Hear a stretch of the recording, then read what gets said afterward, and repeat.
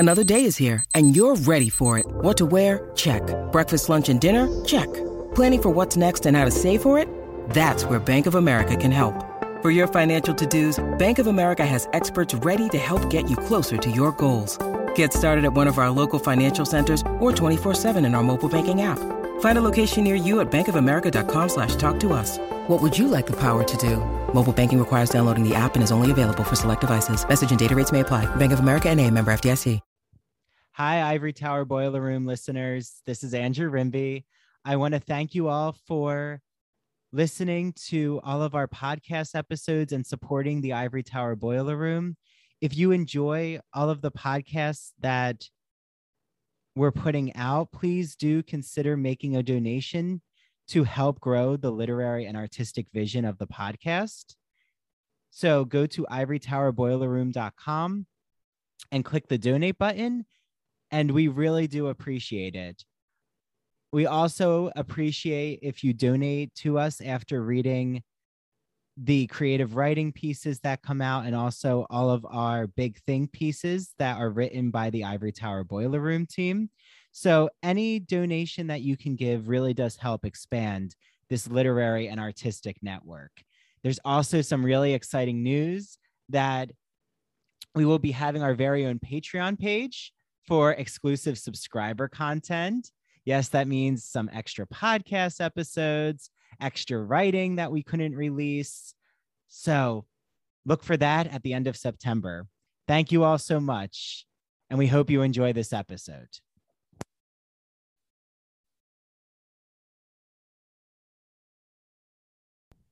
Hi, welcome to our special rebroadcast, our first ever actually doing this at the Ivory Tower Boiler Room.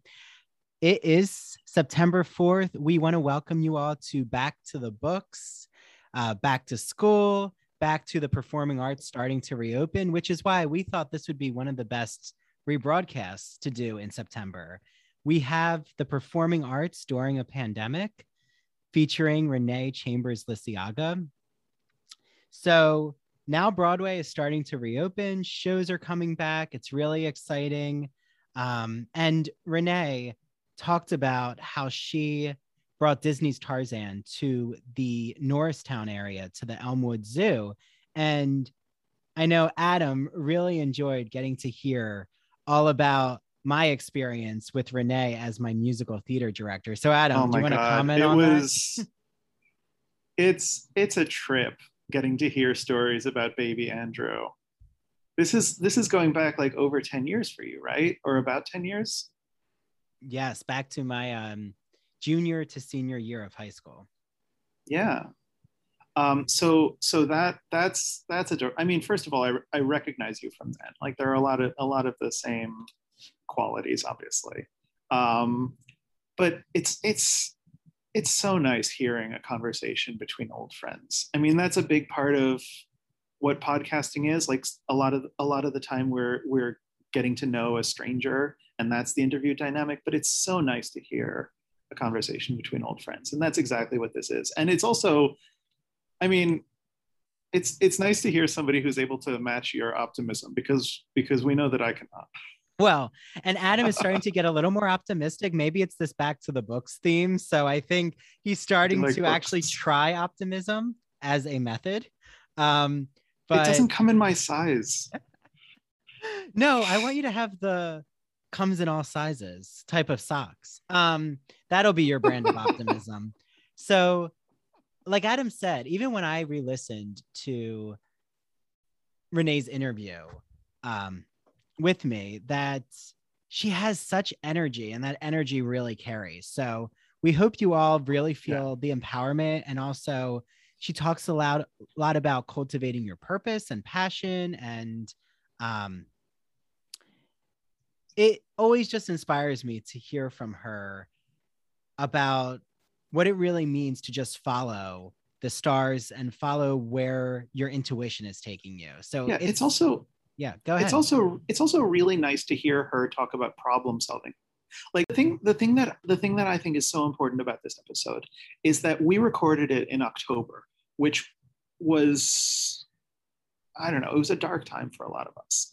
And the performance she's talking about, the Tarzan performance was only about a month earlier, right?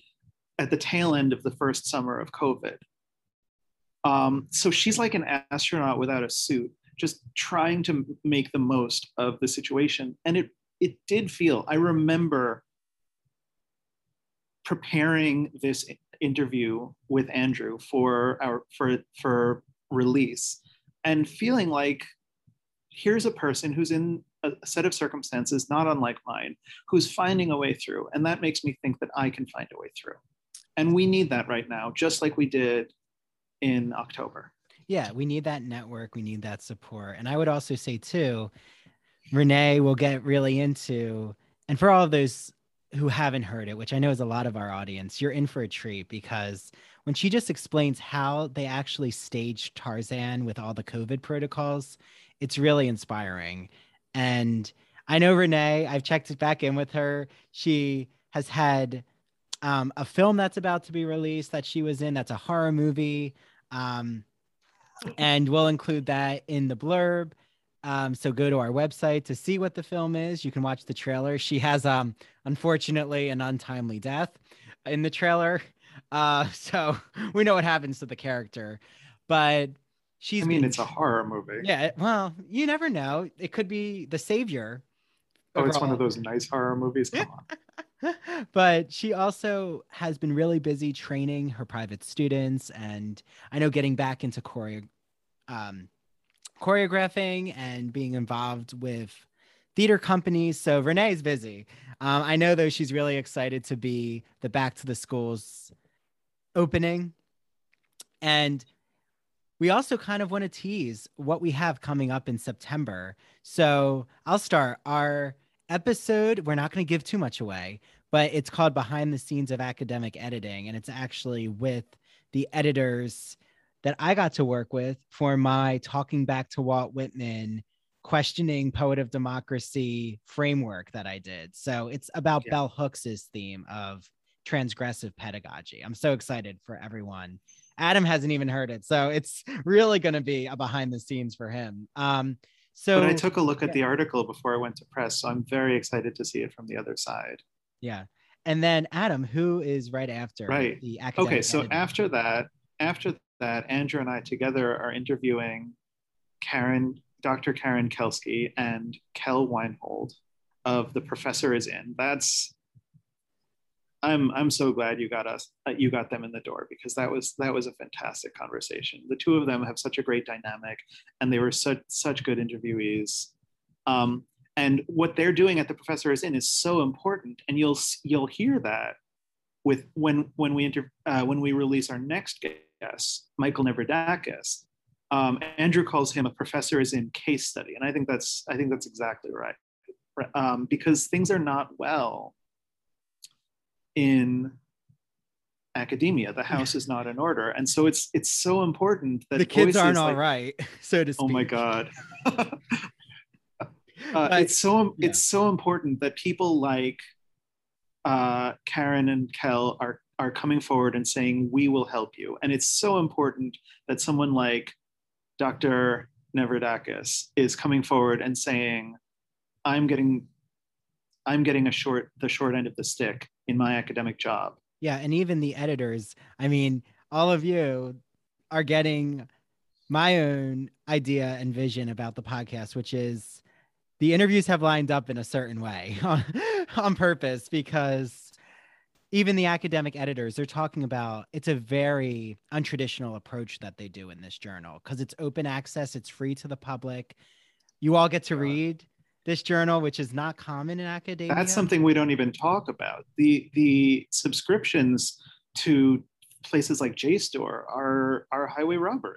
Yeah. So and it limits who gets to become an academic. Exactly. And I think every interview in September, including Renee, thanks Renee for kicking this off, it's all about that open access. I mean, for Renee, it's about literally being in the zoo and this open experience with families literally sitting on their car and watching Tarzan. And I don't know what's more public access than being out in the woods as you're, listening to the exciting beginning of Two Worlds. Yeah, that's the opening. And then You'll Be in My Heart, which is actually one of my favorites. Well, but exactly. If you can't come to the theater, people like Renee are trying to bring the theater to you. And that's the same theme that that Karen and Kel are doing, right? There are people whose access to the Ivory Tower is blocked, so they're setting up a shop outside. Exactly. And of course, that was the inspiration for us to do the same thing. Exactly. Or to do a version of the same thing. Yeah, and you can tell Adam and I are really excited because you hear about how I gained the inspiration about Ivory Tower's vision along, I've taken Adam along this journey of I have to tell you, Adam, where I'm getting all of my creative vision from, which is The Professor Is In. Also Rumble with Michael Moore. That was actually one of the bases for thinking about podcasting. So hi, Michael Moore. Thank you. And any podcast that really just wanted to dissect technical language or specialties, but deliver it to the public. So we are a public humanities organization, and every interview that happens in September fits under that. And, whether it's from Renee literally saying she's getting back to the roots of ancient theater, whether it's the academic editing staff thinking about, we're doing something different by actually looking at a queer of color, but also just a disability studies framework, which happens in that journal. Accessibility. The Professor Is In, Adam's already talked about. And with Dr. Neverdakis, we get that same idea of, how am I going to pivot and how am I going to make sure my research is shown to the public? So it's exciting, Adam. I'm ready for September. And also, I'm really happy that we've made it a year. I know we're going to have more years to come. And I thank you again for just, being that co-creator along the way and, with me right now. This is really touching. And it's also a testament to the energy that we've put into this. Yeah, it's nice to think that all those months ago in October, when we were workshopping the podcast for, not workshopping, splicing, editing the podcast for release, that we would be sitting here 11 months later. Yeah, and having engaged in the same pursuit. Yeah, and actually having interviews that I have booked up until the summer. I mean, I'm now in a 1-year basis, which we've rapidly getting a meeting with Andrew is worse than Lincoln Center at this point. Not for my closest friends, no. And not for the Ivory Tower Boiler Room team or my students too. They get to see me, 3 times during the week. But yes, I think we're so grateful for all the interviews that have come through, but also those who really want to share their research and work and their creative drive. That's what it's all come down to. These are and their horror stories. Let's be real. Yeah, some and a lot have obstacles. That's true. But we're going to leave you on the empowering narrative that Renee provides. And Renee talks about obstacles that she overcame and lessons she learned from her experience, because Renee started performing, I think she says, when she was professionally performing, when she was in her teens. Like, she started very young professionally performing, but she came from, again, an artistic family and musicians. So she learned about, if there's any takeaway, I will always remember from Renee, always take the notes. That's my line, because it was very true. And it's something I always tell students, but also anyone who now comes to us about podcasting or any vision they have that's entrepreneurial. Make sure that you apply the critiques, but also make sure you're not afraid of risk taking. And Adam's heard me say it a lot, right? What's my number one advice, Adam, about networking? Make cold calls. Yes, make cold calls. Do not be scared of those emails. Don't be scared of just reaching out to someone on social media and saying, I respect your work. Is there any way I could ever talk with you? Because absolutely, they want to give back. The majority of creators want to give back. And don't be upset if they don't get back to you, just like auditioning. Sometimes they just don't have time. But okay, well, Adam, thank you again. Thanks for being here for this intro, and we hope you all enjoy. Happy September, everyone. Take care, everyone.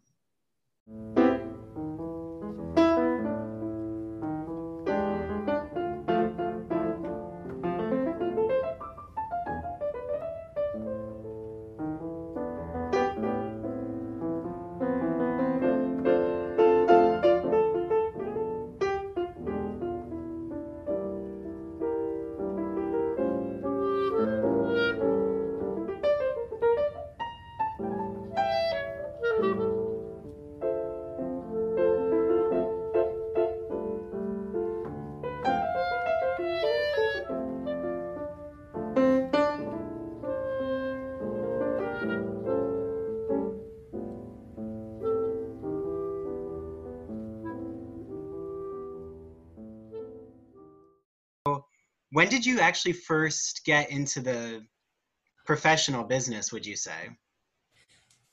You know what? I don't know. My mom, I blame it on my mom and dad.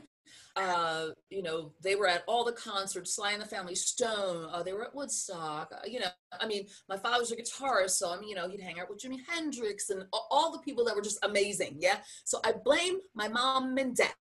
You know what I mean? For being those rock and roll hippies back then. They're conservative now, but back then. And, you know, for just, I was always around music. So it was in my blood. My brother, he plays 10 different instruments by ear. He writes, he composes.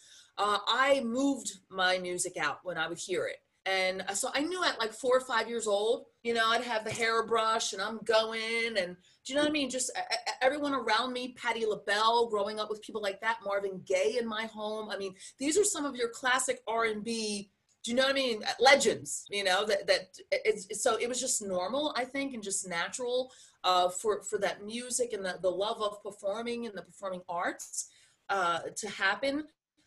So at 4 or 5 years old, I knew. And then by that time that my parents had us, they switched. They went from doing the music and the tours, you know, when you're young, that's when you do it. And then they switched, went back to college and got their degrees in teaching. So my mother's, yeah. So the arts and education, those are my two, like, that are dear to my heart.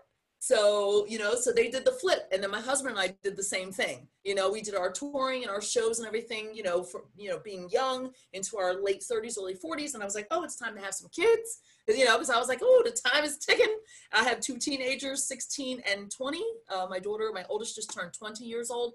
And so now we're on the other end. So I'm coaching and teaching, you know, I'm very active within my community. I serve on a few boards at Rowan University here in New Jersey and a few other colleges, smaller colleges. So the arts and education, that's always been my heart. So we kind of did the same thing that my parents did, that flip-flop. Yeah. And how old were you when you actually first did your international touring and met your husband? Oh, okay. Well, let me see. I don't have, I wish I could find that Hershey Park picture, but we met at Hershey Park when we were in college. Okay. So I was in my junior year at Adelphi, and, you know, going to all the auditions and everything. And oh man, I'll never forget, because they didn't have, I remembered I auditioned at Hofstra. I knew I wanted to go to college in New York because that's where Broadway is, right? I didn't know. I was like, I didn't care. I got accepted to Montclair, full scholarship, blah, blah, blah, Rutgers, blah, blah, blah. But 30 years ago, they did not have musical theater departments. Even Hofstra's was separate. Stony Brook didn't have a musical theater program. Adelphi had just started their musical theater program. So, you know, where the dancers and the singers and the actors could all, you know, a BFA. And so that's why I decided to go to Adelphi. But it was my junior year. I was auditioning for shows, and I met my husband at Hershey Park. So, and the choreographers at Hershey Park were doing shows on Broadway. They were doing a chorus line. So here you have this tight-knit circle. You know, we didn't have the internet. We didn't have all the stuff, you know, and websites. It was, you know, once you got the show and booked the show, You were on time, you stayed focused, you did your job. You know, I'm like 17, 18 years old doing these theme park shows, but it's with people that were already on Broadway and young producers. And that's how I got into that circle. So it was like, as soon as you got the show, they would just call you, hey, Renee, do you want to come in for the Disney audition? Hey, Renee, do you want to do this? So it was being in that circle, but then showing up, being on time, being quiet until you were, you know, asked the question, you know, because it's very interesting, because this is what I try to teach my students now. Everybody's talented. Talent means nothing. It's, did you do your homework? Did you show up on time? Do you have respect? It's all about that, because talent is a dime a dozen. Yeah. And I remember, so I first met you when I was 16. I think I was 16 going on 17. Yep. Wait, that's almost a song from Sound of Music. But I had met you and you were directing Smokey Joe's Cafe, because you had been on the tour production of it, but also you were a standby on Broadway for it. Okay, that's true. Okay. And I just remember hearing all of the stories about you in the business when, if I remember correctly, you know German because you had been touring in Germany on an Andrew Lloyd Webber on Starlight Express, I think. Yeah, a couple of shows. Well, actually, it's interesting because my great-grandmother, meine Urgroßmutter, war Deutsch. She was half German, Stillman. Yeah, as German as you can get. She married my great-grandfather, who was Cherokee Indian and African. So living here in this area in the Pines in South Jersey back then, it was pretty amazing. Do you know what I mean? To be able to have like a multicultural family, which I love. And that's one of the reasons why we moved our family back here in this area in South Jersey, because our family heritage, our family legacy. I'm not sure if how many of you have heard of William Still. He helped Harriet Tubman on the Underground Railroad. Yeah, that's my great-great-great-great-grandfather, 4 generations. Yeah, so I got roots. I got major family roots here in this area. And, you know, it's just awesome to, you know, to have that family legacy and at the same time, you know, be able to extend it. So Andrew, so that's why I know a little bit of German, but my husband and I, when the Broadway company of Starlight Express closed, they asked us to go to Germany to do the German production. So that was like 30 something. That was a while ago too. That was my second big show right after college. It was like, phoom. And then right away just started booking all these shows, and my husband and I booked them together. So, you know, the whole show is in German, the ugliest language ever to sing in. You were spitting. It's like, ich macht mit. And it's just like, it's so guttural. Yeah, it's disgusting. It is. I'm just saying. But the coolest thing is that we would have phonetics every day, and then you had your lyrics and your choreography. Now, we had learned Starlight Express first in German, and then when that show closed, then we went back to the Broadway company and then the U.S. tour. So my husband and I did this 3 times with 3 different shows: Starlight Express, Joseph and the Amazing Technicolor Dreamcoat, which was a nightmare because of all those colors. And then I would start in English and then sing in German and then go back and forth. So there was only me from the US tour that was in Germany, and a good friend of mine named JC, who was in the UK tour, in the British production. So we would hear our names called out. JC and Renee, please go to phonetics. And we're like, crap, because we were the only 2 English speaking, do you know what I mean, in the German company. So they knew when you weren't going, it war blau und grün, red, purple, silver. Like, I would forget my colors in German. So I would just do it, came naturally, which was, you know, we just finished doing a couple of year tour in the States of Joseph. So automatically I'm going right to English or right to German. So what brings me to Smokey Joe's. So I ended up, and it was so nerve-wracking, and Andy, I could share this with you. I remembered getting a call from the producers for Smokey Joe's Cafe from New York. So this is Jerry Zaks, who directs everything on Broadway, who's amazing. At the time, it was Joey McNeely, who was the original choreographer, who I adored, just looked up to him like, oh my God. And I'm in my late 20s. And they call me from Germany. They know that I just finished doing Joseph. Yeah, this was Joseph. Joseph in Germany, in German. So they call me from Germany. I'm like, all right, how'd you even find my number? Remember, this is before the internet, everybody. they would just track you down and find you, you know? Remember the faxes? Who remembers fax machines? Raise your hand. Yeah, okay. So they're saying, Renee, we're gonna fly you into New York City and you're gonna audition for Smokey Joe's Cafe because we're doing a European tour. We're going to Germany, Switzerland, blah, blah. We need someone that knows the culture, that speaks German. We want you to do the show and possibly swing. So they send me like 50,000 fax sheets of song and I had less than a week to learn it. I'm like, oh, help me. Like, it was so nerve-wracking. So, you know, beside the jet lag, so I fly there, get to New York, you know, I'm practicing. I have my boa, I have everything, right? My mom, you know, this is before kids, obviously, everybody, before I had my children. And I get to New York and I'm yawning. I'm exhausted because it's a, you know, 6.5, 7 hour flight. Hello, you're going from European time back to New York. And I'm yawning and I'm like trying to stay awake. And I know I had to learn 2 songs, I think, off book within a week. Right? And all the choreography. And this is before internet. So this is just writing. This is just with the notes from Jerry Zaks, from the director from Broadway and his assistants.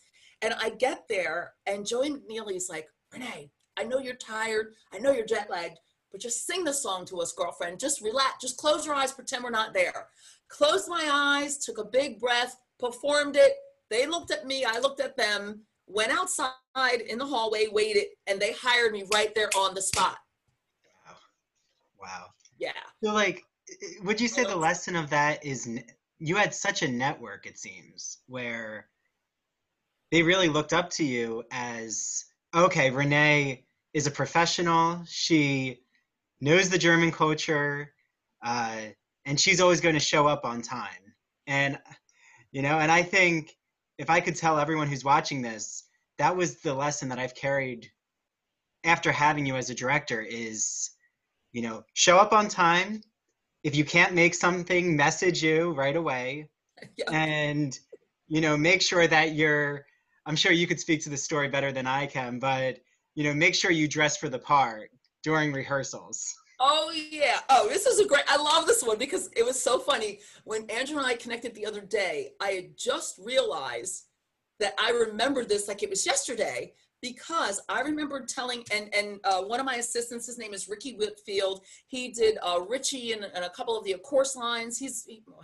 Ricky's at least 15 years younger than me. So he reminds me of my brother, but he's amazing. He's an old soul, old spirit, very organized, very focused. He was doing a production of a cabaret show in Beijing, China, while we were here. And that's when Skype first came out. Him and I are Skyping, choreographing. He's in China. I'm in New Jersey. Literally, we rehearsed, directed, produced it, the whole show on Skype. And we had 2 weeks to teach Andrew. And Andy, you were the youngest, I think, and maybe 1 or 2 other high school kids. But I remembered you at that audition. I think I have old clips somewhere, Andy. I'm gonna have to send it to you on my desktop. And I just remembered, you know, he had this bright smile. He was focused. He wasn't yakking and because sometimes it's so noisy, you know, when you're trying to run an audition or you're trying to do a production and you hear all this noise, it becomes, you know, if you're creative, right? How many of you understand that? If you're creative, you can only hear like your voice and maybe one other voice at a time, you know? And I just remembered him just being, because he was nice and long. You were always tall. So he was nice and long and tall. I'm like, how's that boy? He's nice and long. You know, his shoulders are back and he's got like this presence, like already. He was just like, I'm here. And I was like, who's that? You know, because I didn't, that was my first time meeting you at that audition. And he did an amazing audition. He danced well, but he already had this beautiful voice, but he had this smile and he was just genuine, like, I'm here. So fast forward, we have about 2.5 weeks, 3 weeks to put up Smokey Joe's, and it was in the middle of the snowstorm. You remember? Because it was in February. Do you remember that? There was a blizzard. And, you know, I have adults. We picked some adults that I knew that were jazz singers from New York and Philadelphia, you know, coming in. So it was a mixture. And Andrew got to work with, you know, other professional performers that had done Broadway and, you know, jazz gigs and singing with like Stanley Turrentine and all these big names, you know. So he had the opportunity to work with these people. And, you know, we'd be driving in, everybody's coming in from different places. Ricky would come in from New York and he would be there on time. He was my dance captain, he was my assistant, and he was in the show. Yeah. And his boyfriend was in the show. Now, if they had to take 2 trains, I had to pick them up, what was it, Lindenwold Station, to drive down to Main Stage. Now, if he could be there on time, Why couldn't my performers from Philly, I would be on them. And I remembered one night, I remember telling everybody, okay, look, it's Smokey Joe's Cafe. You know, it's set during that era, the 30s and 40s. You've got great, you know, music by Benny E. King, Stand By Me. You know, the women are dressed and beautiful. The men have their black slacks on and their suits. We don't have sweatpants on while we're in rehearsals. I think I said this once, right, Andrew? Yes, Andrew is just as quiet sitting there. This is like the first or second rehearsal, just as quiet. And he's got a notebook. And he's writing something, because remember, we had flip phones. Not everybody had a, you know, cell phone. And he's just writing. And I'm like, I'm noticing, I'm like, yes, because that's what I did when I was 15, 16. Do you know what I mean? I would write everything down. You know, I wasn't like, well, I know what I'm doing. I was like, zippity zip, you know what I mean? Until somebody older said, oh, Renee, do you have an opinion, or do you want to chime in? But other than that, I better have known my music, my notes. I better have known my blocking, my choreography before I started going, oh, well, I'm fabulous. And I'm, you know, we had a few people, right, Andy, in that show that were just like, and I was like, oh, you need to tune it down, or else it's going to be your first and last show with me. And some of them, that did happen. But I remembered saying it once, please don't come with sweatpants or shorts, because you're doing a style of a show, you know what I mean? Where the men have the suits and the women with the dresses, and you have to have that line and just that look, right? You know, because it's a showcase, but it's very specific to what this show entails and what the show. And plus, I mean, Jerry Zaks had poured into me all these Broadway directors that I worked with. So now I'm getting ready to pour it to the high school, you know, students and the college students that are there. I'm like, look, if you want to make it to Broadway, let alone Broad Street in Philly, you have to take the notes. You know what I mean? You have to take the notes and you have to apply it. Andrew's over there writing. The next week we come in, and look, there's traffic over the bridge in Philadelphia, and I know that, but my cell phone's blowing up, my flip phone. Renee, Nene, I'm going to be late. It's 15 minutes late. I'm like, I know you're going to be late. You're not here. Do you know what I mean? Don't text me 15 minutes into the rehearsal, because then it distracts me from, you know, doing what I'm doing. So we're sitting there and we're getting ready to go up on stage, and I'm waiting to check and see who's here. Who took the note from the first week when I said about dressing the part? So I'm talking, I'm like, wait a minute. And who? Andrew's on time. He doesn't even drive. I remember saying that he doesn't even drive and he's on time. You know, and I said, and some of you live down the street and you drive. So don't blame your mom and dad. Oh, my mom and dad didn't drive me. Or, oh, I forgot my didn't. Oh no, they were like 18, 19, 20. They were grown enough to know better. And then I said, and look, Andrew's got his black slacks on. I was like, thank you. Somebody actually dressed the way that I asked them to dress tonight. And Andrew, I just remember you had the smile like, look at me. It was the coolest, sweetest thing. And then Ricky was like, oh, he's sharp. Yeah, he's going to do stuff. He's good. He knows what but Andrew, you totally just took the note and he applied it. And he's 16 years old. You know what I mean? He's taking it all in. And so my eye and my attention and my ear to his talent goes more toward him than it does the people that are like, ooh, look at me. I'm like, yeah, but you were 15 minutes late. You're not dressed right. You know? Mm-hmm. So it's not about the talent. It's about that dedication and who's showing up and who's going to do above and beyond, you know, what the director or choreographer or whomever it is, or your professor asks you to do. Just don't do the minimum. Do not do the minimum. Keep it going. Give me more than that, right? Look, your professor is shaking her head, yes. Yeah, and you're right. It's such a good lesson and everyone notices that responsible quality about you, and they take notice, and you then will be the one who they'll call when they're looking for the next part, which is what happened for when you then came on to again collaborate and direct Godspell. Yep. And I think which was the next year right after. I think it was. Yeah, it was 2011. I think it was the year right after. And I remembered your name popped up right away because Ricky, I think he was on the cruise ship by then, so he couldn't help out. But him and I had talked about some of the talent, and I said, no, not him, no. I said, what about Andrew? What about Andy? Oh, I want him to do that song, All Good Gifts, because I knew you had this pure, beautiful, light, nice tenor voice, and then the character that you were reading for Godspell. You know, because Godspell, I just think it's such a great show anyway, you know, and we didn't do a lot of crazy nonsense like they did with the movie. We just kept it straight in. And I think, what was that, Andrew? What hurricane was that? There was like a storm or something that year, remember? So I'm trying to remember what it was. It wasn't Superstorm Sandy, but I'm trying to remember what it was. Yeah, but I think what I just love about talking with you is you carry all these stories with you, and they're all lessons that you've curated. And I think, something to speak to the moment is I want to show everyone a few pictures of the recent Tarzan production just to show, Oh, okay, yes. what did this stage look like that you said had to be built, right? Yes, yeah. Yeah, so, and it was outside the Elmwood This Zoo, was right? right in Norristown, Pennsylvania, like a good 45, 50 minutes from where we live, or, and your mom and dad are, going out toward King of Prussia in that area, Montgomery County. So, their COVID numbers were really great, really low. So that's why they decided that they would give our theater company the thumbs up to start rehearsing and producing. But this was amazing. Yeah, as you can see, and it was 30 to 40 feet from the parking lot. So if you're looking at the stage, the parking lot was back where you would be, where you would, where you're looking at the photo. Mhm. And it was just amazing to be a part of that. We rehearsed the whole month of August, and we had to take temperature checks. Our stage manager, Zach, was amazing. Our head stage manager. Yeah, do you want to pull up another one, Andrew? Yeah, sure. I'll pull up the one with the cast. There you go. Yeah, while I'm talking. Yeah, he was amazing during the rehearsal time because they had to build the set. So we had a little bit of time, but we would still practice outside under like those big gazebo tents. And he would just kick us all out and just spray everything down and be like, don't touch this. Don't breathe on that. He was amazing because of course that was his job to keep us all healthy and safe. And as well, this theater company that I worked for, I did a couple of shows for them last year. They've only been in production for 2 years. So, you had some of the people are like, oh, what are they doing out there? Are they crazy? It's COVID, blah, blah, blah. But, we followed everything that needed to be done, through Governor Wolf in Pennsylvania. And they gave us the thumbs up. They gave us the green light to be able to do the show. And we were sold out. That's me and that's the opening, that's opening night. No, that's not. It's at a rehearsal, I think.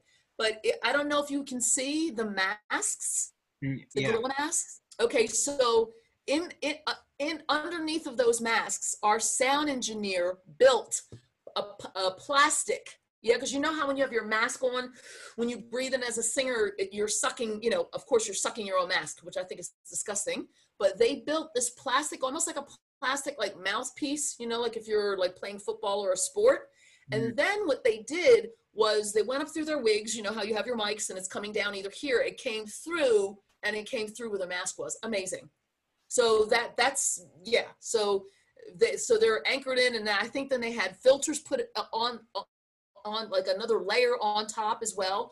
And, we had to test drive it, a few times at some of the sound checks and stuff, because some of the masks were moving too close to the mics were moving too close to the inner part of the mask. So we had to make sure that they tweaked them. They touched everything. We didn't touch anything, and then our sound engineer was brilliant. He was amazing. He was like, all right, everybody, once it's on, leave it alone. Keep your hands clean and don't touch anything. So literally, like, they were being told that every day. Do you know what I mean? Like, and I was hearing that every day for 3 weeks that I had rehearsals with them. Don't touch anything. Don't go over here to this person. But we had some people that were brothers and sisters, some people that were quarantined together that were college students that we had recast and we rehired. And I figured that was like the smartest thing. So instead of having an ensemble of 20, we only had an ensemble of 10. And then we only have 5 leads. And our Tarzan and Jane were best friends. So I was like, oh, that's perfect. So when they got to do their songs and their singing, they were able to unmask with one another, but they were still far enough apart. You recreated kind of what everyone's been talking about with the NBA, that bubble. Like, you created your own kind of musical theater bubble with the cast. Yeah, we did. Yeah, we really did. And it was interesting because like a lot of their families came to see the show and stuff like that, like outside, and what I thought was really neat. I don't know how they did it. I know that all the tickets were sold online, but then they had it where it was scanned, where they would come, they would come into the zoo, into the park, and we had volunteers with their masks on. They scanned their temperatures, and then they scanned their phone, and then their number from where they were supposed to park their car in the parking lot was already there. And it was like these big signs, neon signs, you know, car number 1, and then this family name, car number 2, and it was like staggered. So it was like amazing. Like opening night, I'm sitting there watching this, like this can work. Do you know what I mean? It's like, it took a lot of creativity. It took tons of planning. It was like, no, that's not going to work. Nope, that's not going to work. Okay, nope, that's not going to work. And we just kept hashing it out and hashing it out. But once we started seeing the vision of the stage being built and the trusses and the lighting and everything hung, the way that they did the costumes and the way that they were able to mask and mic everybody, then we were like, yep, we're golden. Yeah. You know, they felt safe, like the talent felt safe, and we felt safe. And that's so important. We had like families with little kids up on top of their, you know, like on top of their SUVs, and they're having their little popcorn and stuff, because it was 30 feet away, but it was so large. You know what I mean? The stage was so big that, you know, we didn't need screens on the side or anything like that, that you could really hear it and see it. And where we were was like kind of dipped in the valley. So guess what? You already had natural acoustics. So like the sound was just like, I was like, one night it was just so heavenly, because the stars, it was so brilliant. You know, all the stars were out, and I think you could see, what was it, Saturn or Jupiter, one of the moons, remember a few weeks ago, where it was so bright, and you could just see all the stars. And I'm like, this is the perfect show. Tarzan, socially distanced, in the jungle. We're literally in the jungle. So it was, you know, it was a win-win. It was a win-win for our theater community. It was a win-win for being able to hire the musicians and the talent, because nobody was working. So it was a way for, you know, and then the families were like, oh, we haven't seen live theater. I mean, they're used to going to the Metropolitan Opera, or, you know, the Pennsylvania Ballet, or they're used to going to the Philly Pops, or doing something in Pennsylvania. And there was like nothing for 6 months, you know? So people were just like, we're driving to Tarzan. You know, it was amazing. And of course, you know, we had stuff on social media as well too. And, you know, these are the safety protocols, and everything's been approved, because, you know, you're always going to have your naysayers as well. Oh, what are they doing? That can't be done. Oh, yes, it can, if it's done correctly, you know, if you take the proper procedures. But, you know, now it's getting cold. Last weekend was our last shows. It was 40 degrees. They were like this. I did a live thing. I'm like, how are you guys doing? They're like, we're freezing. So they bought like little heaters, you know what I mean, for them to be outside there having hot chocolate with a hoodie on before they go out and dance in the jungle, because it was 40 degrees last week. But, you know, I mean, and it was a full audience out there as well too. And the director, the artistic director of the company said, thank you, everybody. I know it's cold. I know some of the families didn't care. They were like, we are out hearing live music with live orchestra, with dancers and singers. You know, we had Silks. They were swinging it. Tarzan and them were swinging in and out, doing flips. It was like this whole, you know, it was a lot of work. It was. And it wasn't me teaching the choreography and us doing the direction. And it wasn't that. It was the protocol, you know, of staying safe, staying healthy. Don't touch this. Do that. That's what was the hardest challenge. Yeah. So, and it seems like that's the optimistic lesson here, like you're saying, is thinking yourself out of this prescribed box, like going back to the roots of the amphitheater, which is actually where theater began in ancient Greece. That's right. So we're back to our basics again. That's how I feel. Yeah, back to our roots. I mean, if there's an amphitheater, we have quite a few amphitheaters in South Jersey in our area too. Nobody did anything all summer, and I was surprised, but I just think because our numbers were higher and Governor Murphy was like, rah, rah, rah. I was like, oh, whatever. But, you know, you have to follow proper protocol in whatever state you're in, you know, so between New York, Pennsylvania, New Jersey, definitely different. For me, I was just so excited that I was actually going to be creating live people again, not Zoom and not videos. And, because after a while, you know, it's exhausting in your eyes, I got to get my glasses on, my eyes are tired, I'm tired. But then I'm driving and I'm like, oh, wow, I've had a whole tank of gas for 6 months because I hadn't gone anywhere. You know, trapped in my house. So it's like, oh, this is kind of fun. And then I was like, oh, I'm tired because I've gotten out of my routine. You know, I'd either be driving up to Hamilton, Princeton area to go to New York to do work, or I'm either driving into Philadelphia or, you know what I mean? So I'm either in New Jersey, New York, or Philadelphia or Pennsylvania. I wasn't going anywhere. So it's kind of like we start to get sluggish and tired and a little lazy. And I was like, oh no, I have somewhere to go. Like, it was so great. I had a purpose, you know?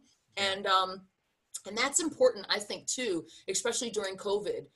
for our students, for your students, and my professors, the professors I'm speaking to as well.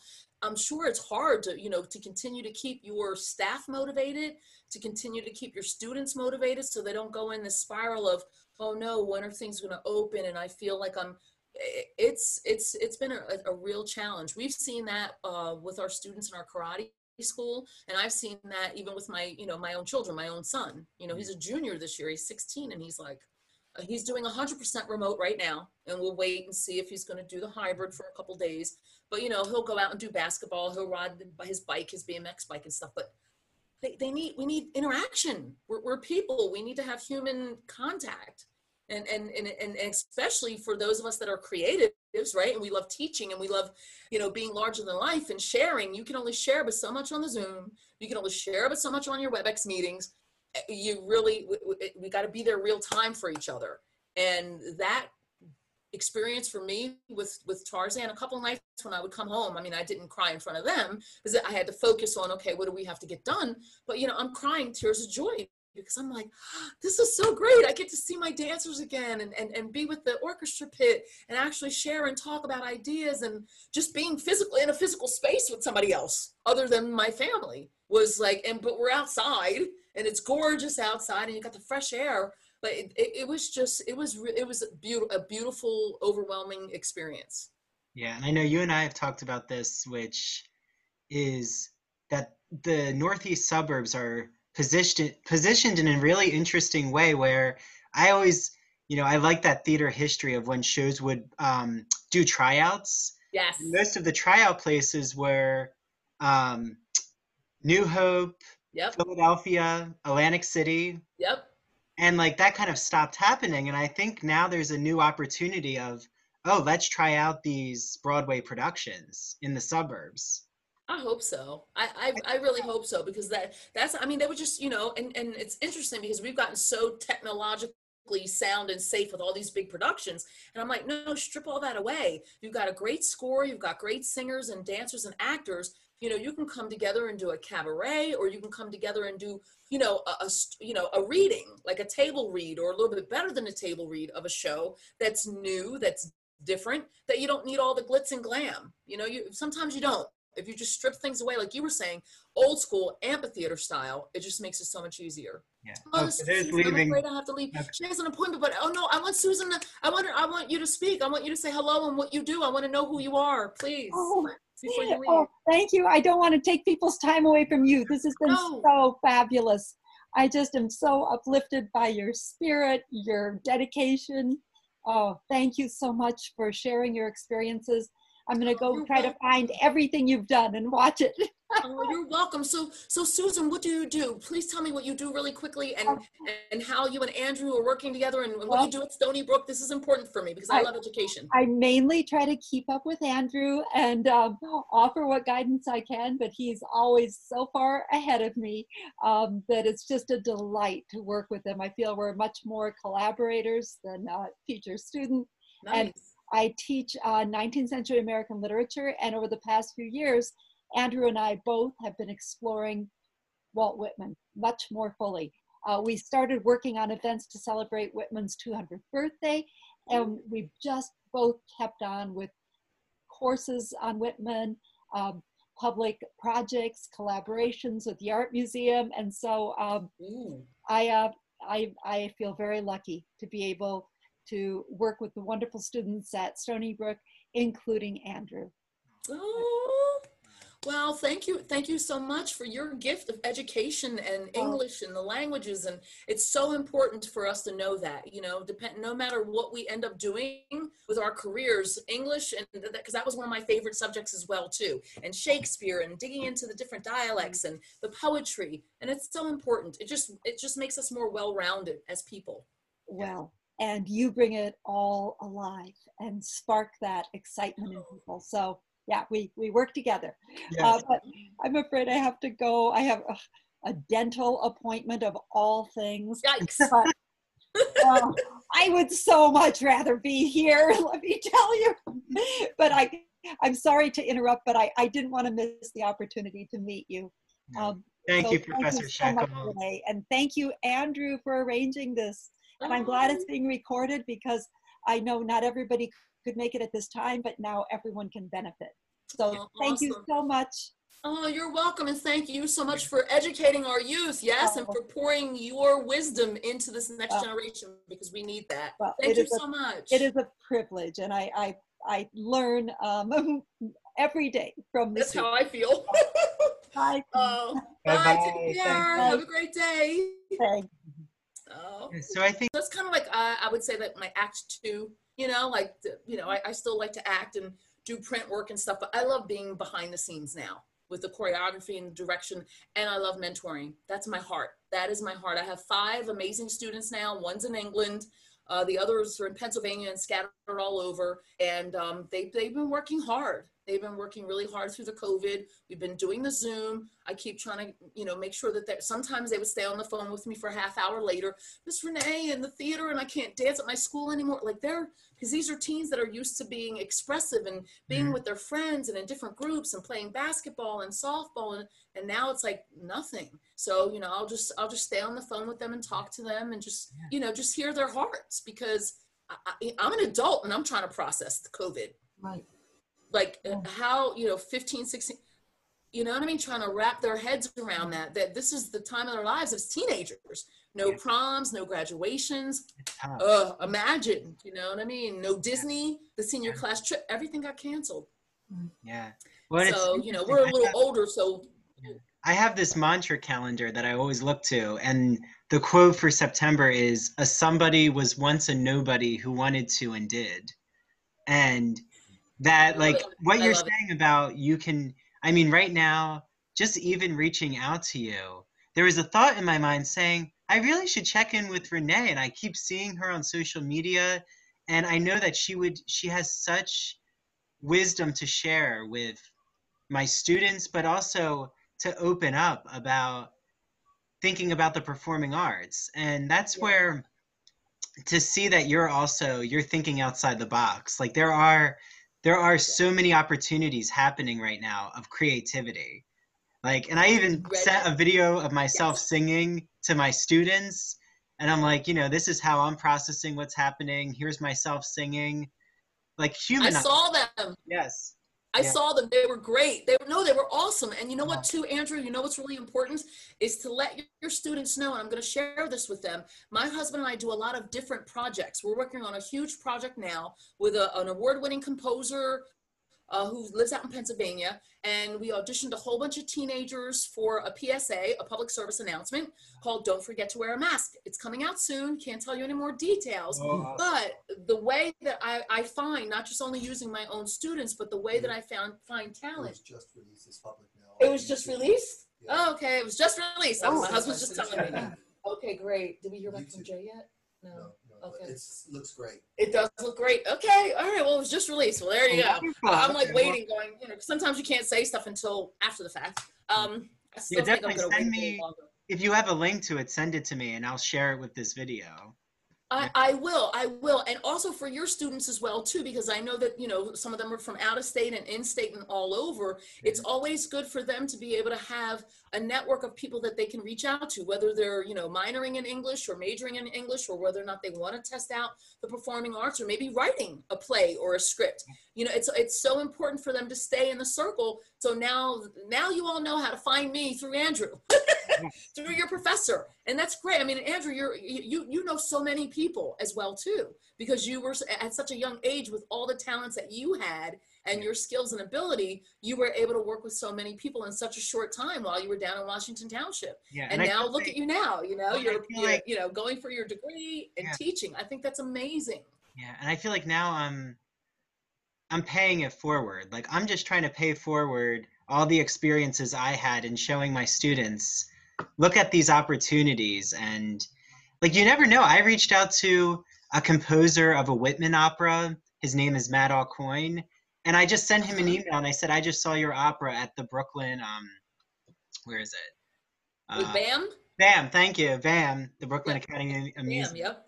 And would you be interested in celebrating Whitman Symposium at Stony Brook and coming out? And he responded the next day. And I've used that lesson with so many people. Like, you never know.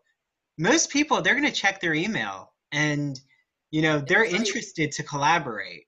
You know, like never think, Yes. oh, this person is out of my league or they're not going to reach out to me.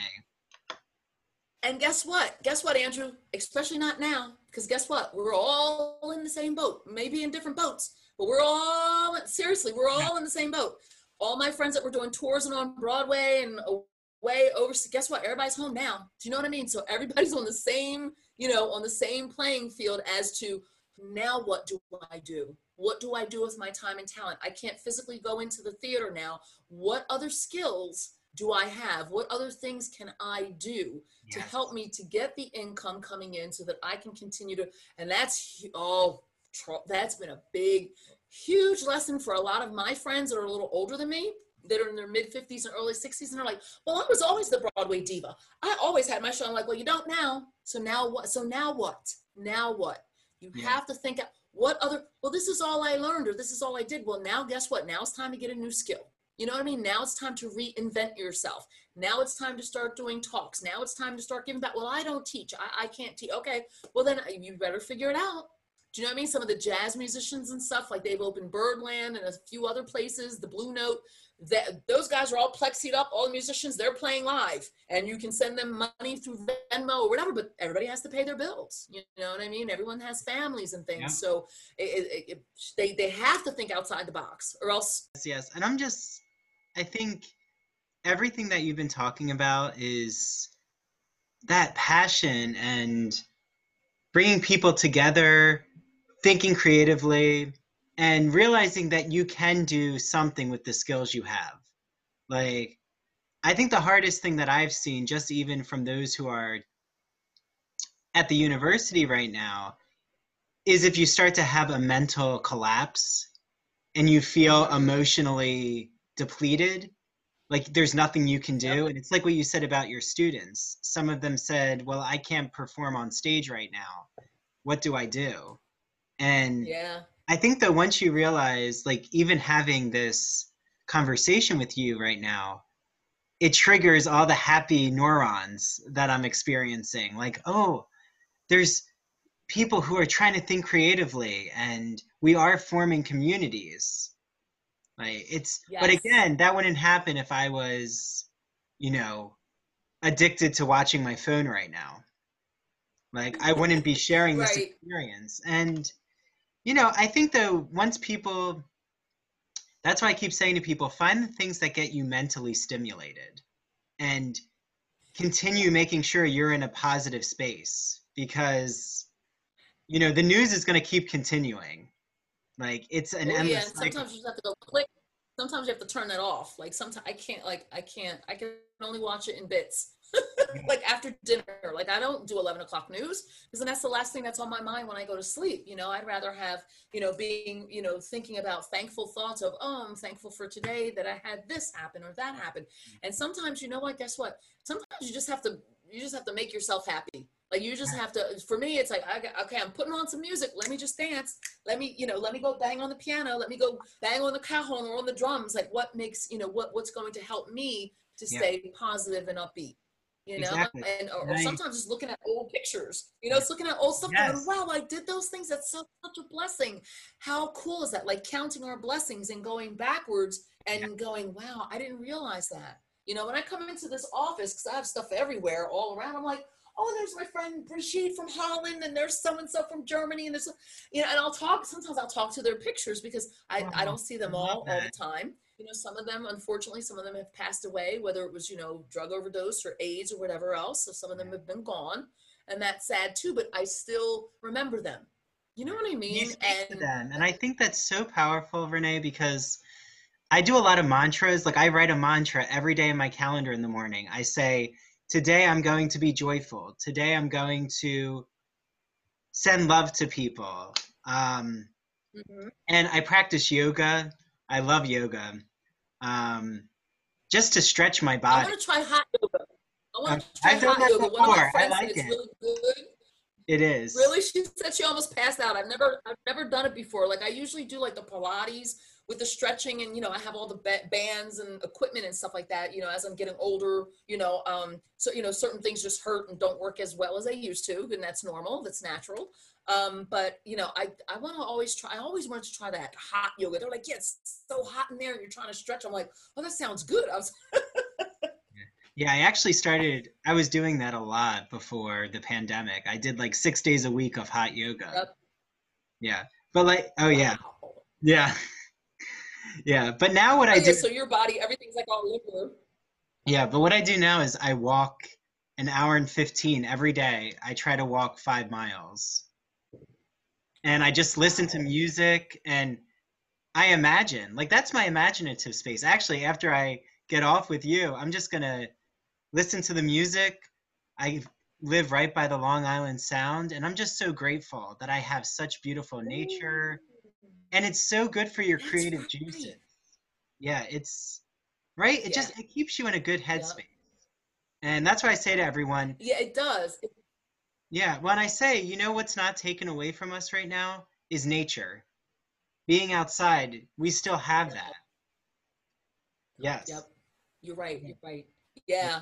I'm grateful for that. Yeah. The other day I was with my son. We just drove down to Long Beach Island just to see the ocean and hear the waves and the sand, where we are, of course, where you grew up too. You have the trees, and we still have the deer and the rabbits and stuff, and just being thankful that we're not living in a city on top of each other. Do you know what I mean? That you have space. I remember at Stony Brook, because that's a beautiful campus too.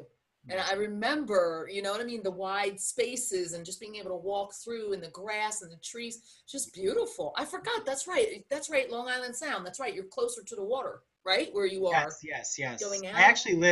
I live on the Long Island Expressway. What are you like? What were the remind me? What were some of the exits? So we're as I was driving from Adelphi or Hospital. Yeah, Stony Brook is exit 62. 62, and I think Garden City so would be like 30. Garden City. 34. Yeah. 5, something like that. Yeah. So what are you doing? Like going up, passing like Valley Stream and stuff, and you keep going, right? Yeah, you have to pass Huntington. So you have to go east. Huntington. That's right.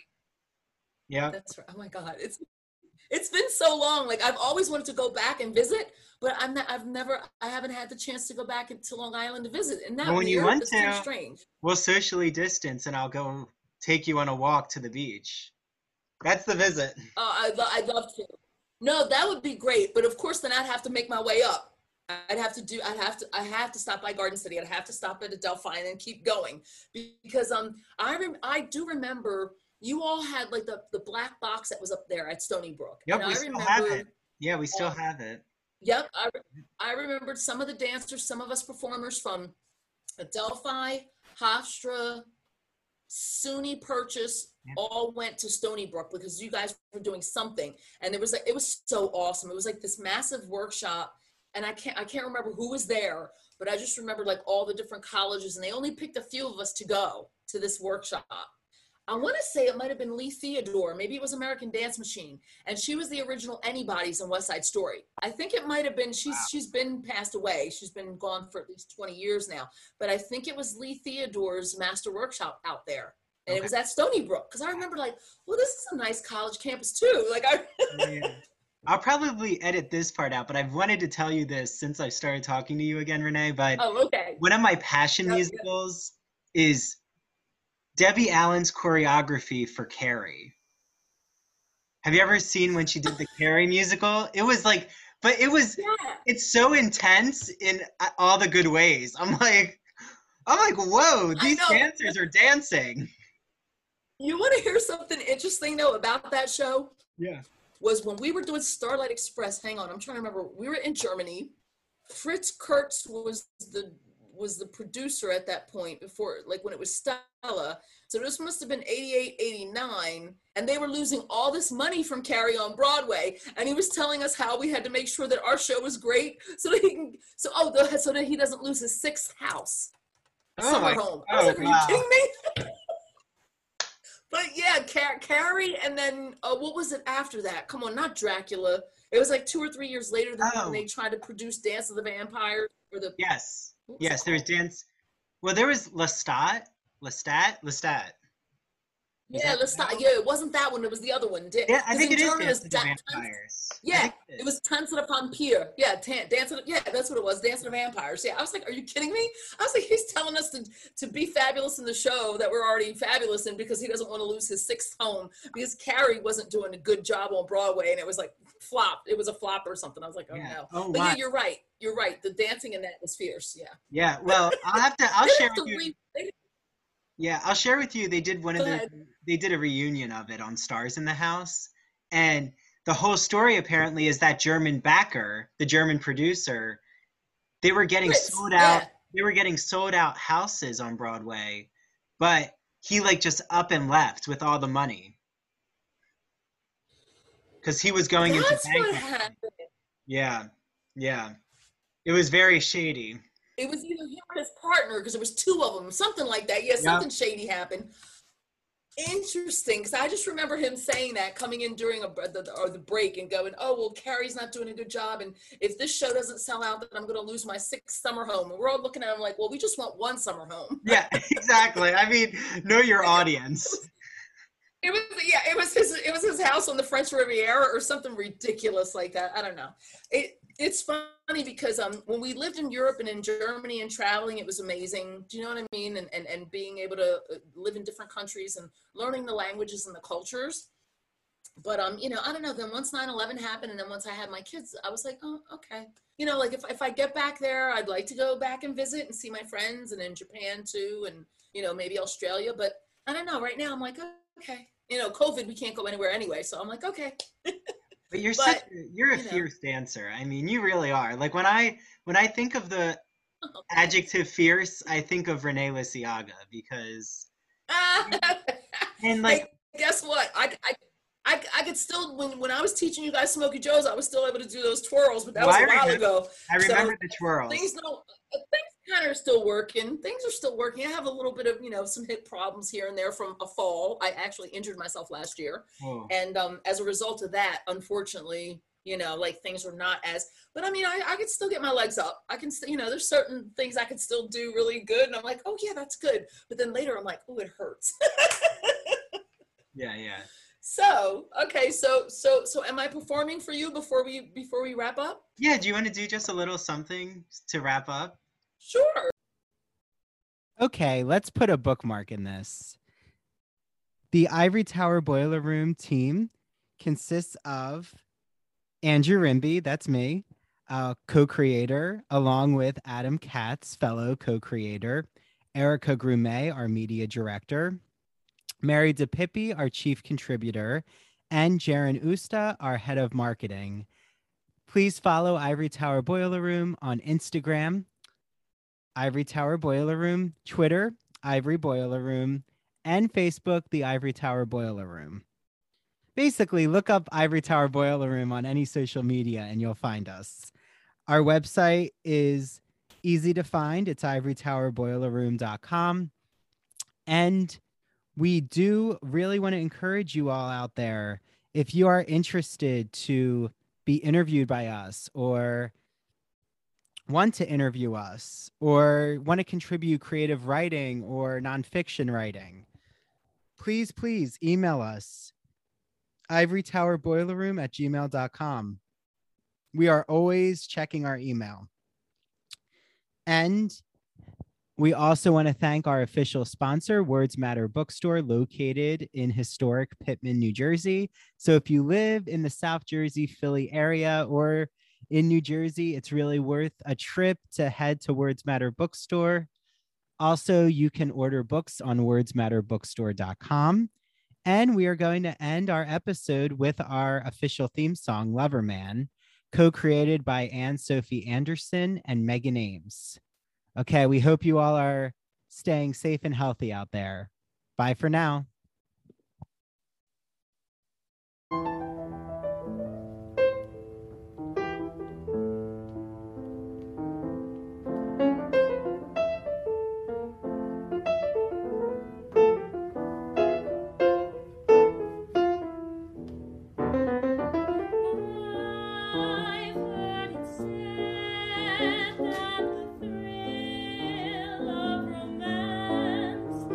Can be love.